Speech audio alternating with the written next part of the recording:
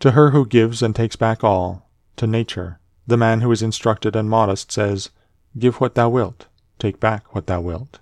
And he says this not proudly, but obediently, and well pleased with her.